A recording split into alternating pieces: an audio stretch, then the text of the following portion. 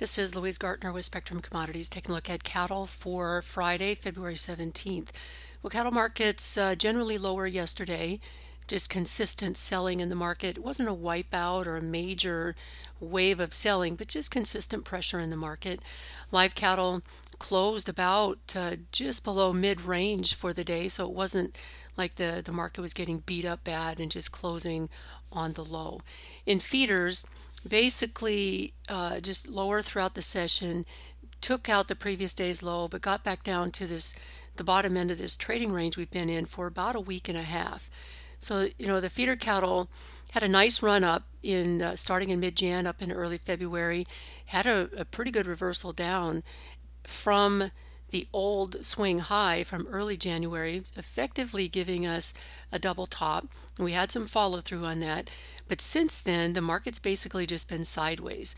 So you've managed to find pretty decent buying support on just minor pullbacks in feeders. And I think what's going on here is we're looking at a market that, found good support. We've stalled at a resistance point, but you're basing sideways. And I think you're forming a base from which, if and when, and I think it's just a matter of when, the market breaks to the upside, we get above that double top that we have formed on the March contracts and even the Aprils and the Mays as well, that becomes our measuring point. From that double top high to the low in mid-January, just take that right above the top, and that becomes our target. And I think that will be the target for the early May high that I'm expecting to see.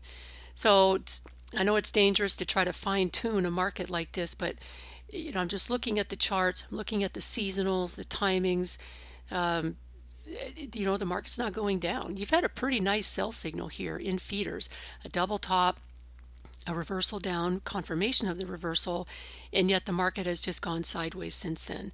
So, the sellers aren't having a lot of success. The buyers are there to buy the breaks. And I think that's ultimately going to take this market up another leg. So you look for a measuring point, and that becomes your measuring. That double top range, just project that up. So a lot of this depends on good rains in the southern plains, which have not materialized yet, I'm well aware, but everywhere else looks much better from a pasture perspective and at least a first cutting of hay perspective.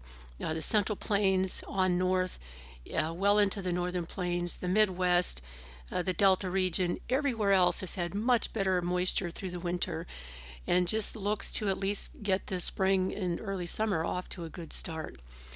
The southern plains, if the rains start to come, I think just kind of lights a fire under the market. That there'll be much more confidence that you're going to have some grass in key regions of cattle country. So I think that's what stalled the feeder cattle rally was just dry in Texas. The eastern half of the western half of Texas, up in Oklahoma, up into southwest Kansas, it's major cattle country. And it's just stuck in its drought situation. So dry, in fact, you've had major windstorms yesterday that caused some accidents on the highway, unfortunately. But it does underscore how dry it is. There's no topsoil, obviously, there's no subsoil. It's going to take a lot to recharge this soil, but we're still early. We're still in the winter time, but you're going to need to see that fairly quickly. And again, I think if you do, it does light a fire. If you get some good soaking rains, one rain's not going to make your pastures, all that great. But if the rains start to come, then I think just becomes a much different story in the feeder cattle market. In live cattle, we are looking at a market that has enjoyed very strong domestic demand, and export demand has held steady as well. Yesterday's export sales at 28,000 tons. That's the biggest we've seen, in fact, all year. And it follows a week where we were down in the teens, but back and forth. But, this looks strong. And it could be just China coming back from their Lunar New Year holiday, and they bought, 6,000 tons. So it's That well could be the case, but still, it's a very solid number for export sales. And clearly, domestic demand is hanging right in there because we see the box beef values were up strong again. Choice up another 388 at 280. Select up 145 at 263.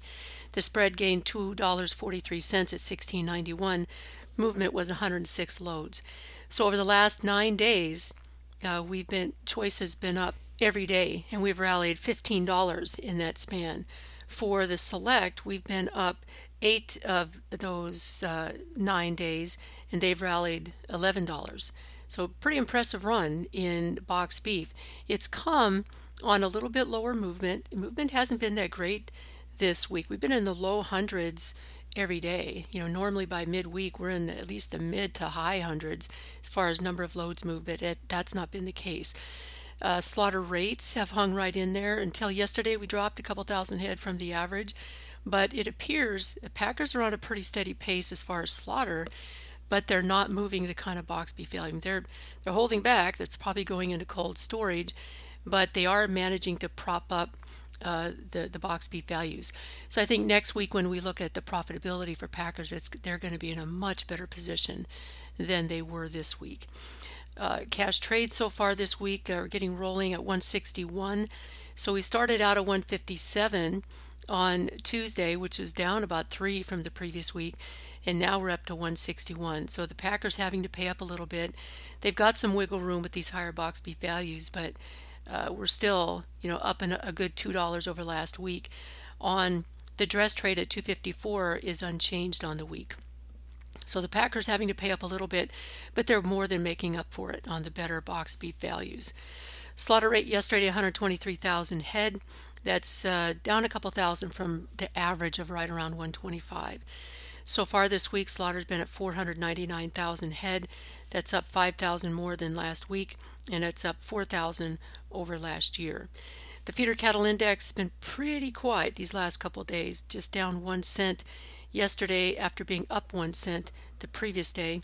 So we're sitting at 183.06. So I think moving forward, I think the feeder cattle are telling us they don't want to go down. They're just biding their time for this next leg up. In live cattle, it seems like we're firing on all pistons there too. The domestic demand is great, export demand is great. Packers are willing to pay up at least a little bit, and the box beef is performing well. So I think that I think the seasonal will continue to work well for live cattle. We'll get our pullbacks most likely, but still targeting probably late March, early April for a seasonal high in live cattle, still targeting early May for a seasonal high in feeder cattle. If you have any questions, feel free to call at 1-800-888-9843 or my cell at 513-815-1701. This has been Louise Gartner with Spectrum Commodities.